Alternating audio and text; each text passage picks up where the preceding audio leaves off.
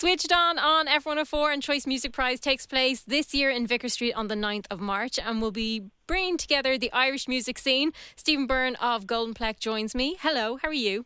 How are you doing, Louise? So they've added a couple of new categories this year. Do you think we needed a couple of new ones?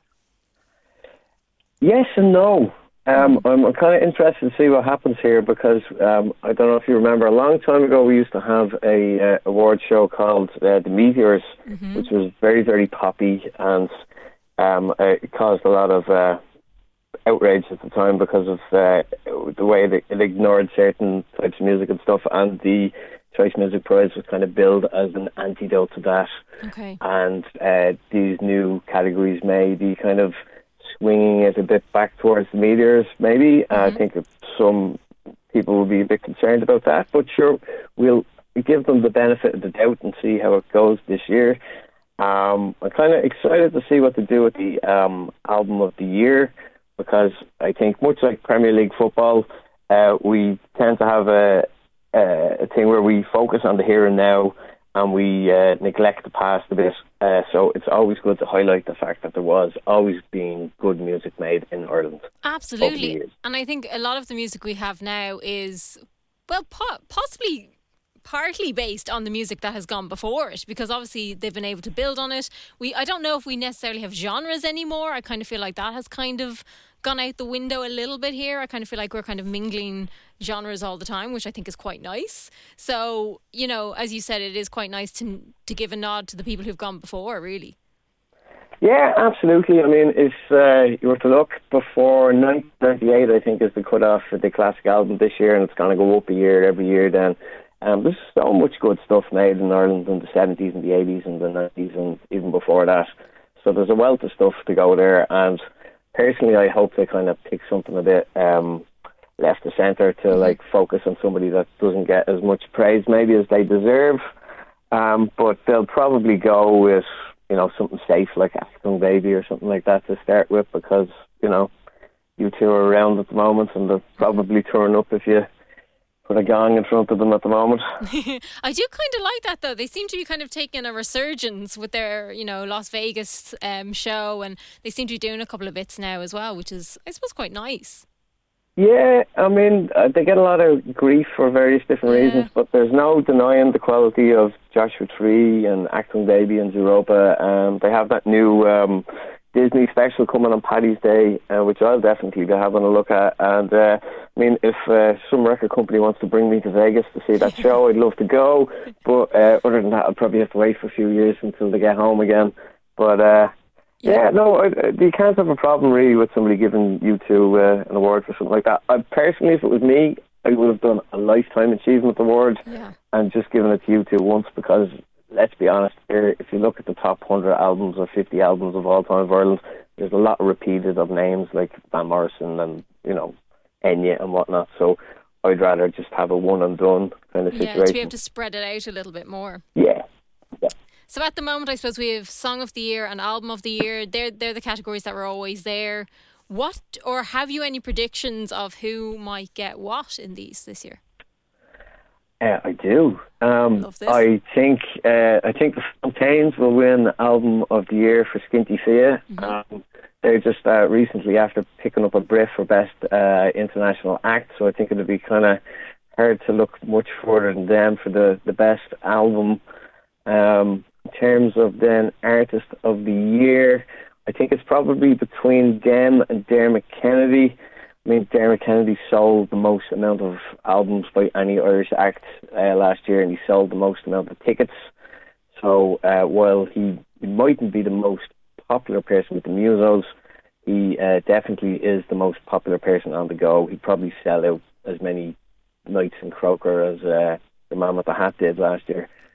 I kind of love how well he has done, because like he was talking about his visa there on his socials, and he was saying like 5 years ago he had to say, you know, where he potentially liked to play in America, and he put down, I think is it Red Room or Red Venue or whatever it was called, and he's now going to do 3 nights there, and it's just like, you know, the man needs to get some sort of pat on the back for that. Like, he's done really well.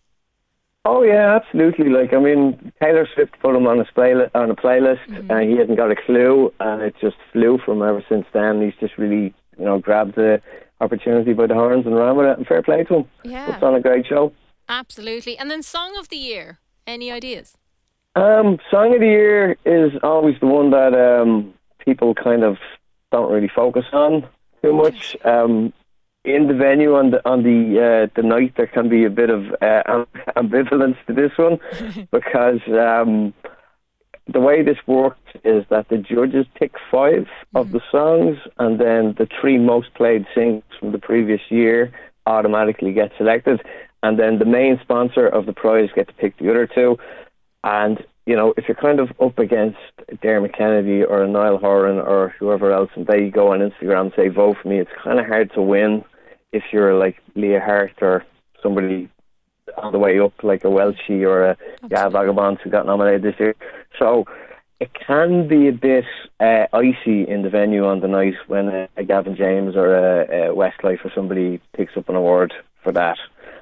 This is the one, actually, I thought if they were going to do anything, they would have split this award in 2 and did a best pop and a best alt category rather than adding in these other ones that they've done. I'm really glad that they did the breakthrough artist, because I think a lot of the time maybe people like Gemma Dunleavy can have a moment and they deserve to get recognised, but then they're not big enough to win a single of the year kind of thing.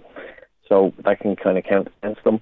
But it's always a bit dicey, Yeah, and I suppose it is kind of the first year that they're trying these out. Like, they might be kind of sussing out how it works and then might make adjustments to it when they see kind of how it's...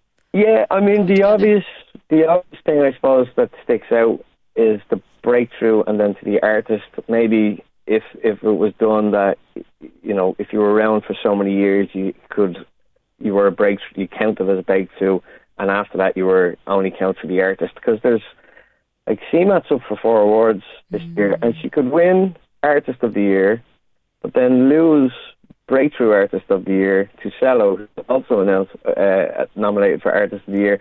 So it could get a bit tricky on the evening, because if you're the Artist of the Year, surely you're better than the Breakthrough Artist of the Year. That kind of way. So maybe there's a few things to iron out going forward, but we give them the benefit of the doubt this year and see how it goes. In terms of Song of the Year, my personal favourite would be Kerosene from Big Pig, but we'll see what happens on the night. Yeah, actually, that's been announced on the radio the day of it. Brilliant. As is like the classic Irish album, that's next Monday. That's been announced. That's been announced next Monday as well, which is kind of, I think, a bit strange to take 2 of the awards out of the venue on the evening, but I can kind of understand the Song of the Year one, because, as I said, it can be an icy reception on the evening from muso people like myself. But also on the evening, like, it's kind of more about the live music, because they usually bring in quite a few of the nominees on the night. Yeah, usually there's 8 of the Album of the Year people are playing. A couple of years they split it, and they had some of the Song of the Year nominations playing as well. But this year there's 5, which I think is the lowest it's been for a while, which kind of makes me think whoever's winning the Album of the Year might do 20 minutes at the end. But I have no information on that. No, that's just me using my devilish mind. But yeah, it's a good lineup actually, and it's a lot of the smaller acts, which I think is good, because a lot of people won't have seen Ethan Esther Francis, who was absolutely amazing. A lot of people won't have seen Anna Mike, and then a lot of people won't have seen Just Mustard, who are obviously a bit bigger, and then you have Pillow Queens, and then I would presume that Thumper are going to be last, just because 2 drummers, a lot of noise, and you can't really follow that unless you're, Bono. And they're unlikely, I'd say, to pop in for the evening. No, I doubt it. They have presented the awards in the past, though, in fairness to them. Yeah, you never know. You never know, but I've no info on that. Now, don't go and buy a ticket because I said that Bono was going to be appearing, because I didn't. We didn't make any promises about anything. No promises. Well, it's going to be interesting, because obviously we have a couple of new categories, and the performances are going to be amazing. So it's on the 9th of March in Vicar Street. So we're just going to have to hold out and see who the winners are in the end. It's always a great night, and you see so many things happen. So many people meet people for the first time and the after party and stuff like that. And so many collaborations then end up happening 6 months down the road. And so many people get booked for festivals and stuff like that because there's a lot of the bookers are there on the night and they maybe haven't seen CMAT before or they haven't seen whoever, and then they book them. So it's a bit of a love-in, to be honest with you, but it's one of the best nights out in the year for the Irish music calendar. Yeah, it's a great evening. Stephen Byrne of Golden Plex, thank you very much for chatting to us. Thanks very much.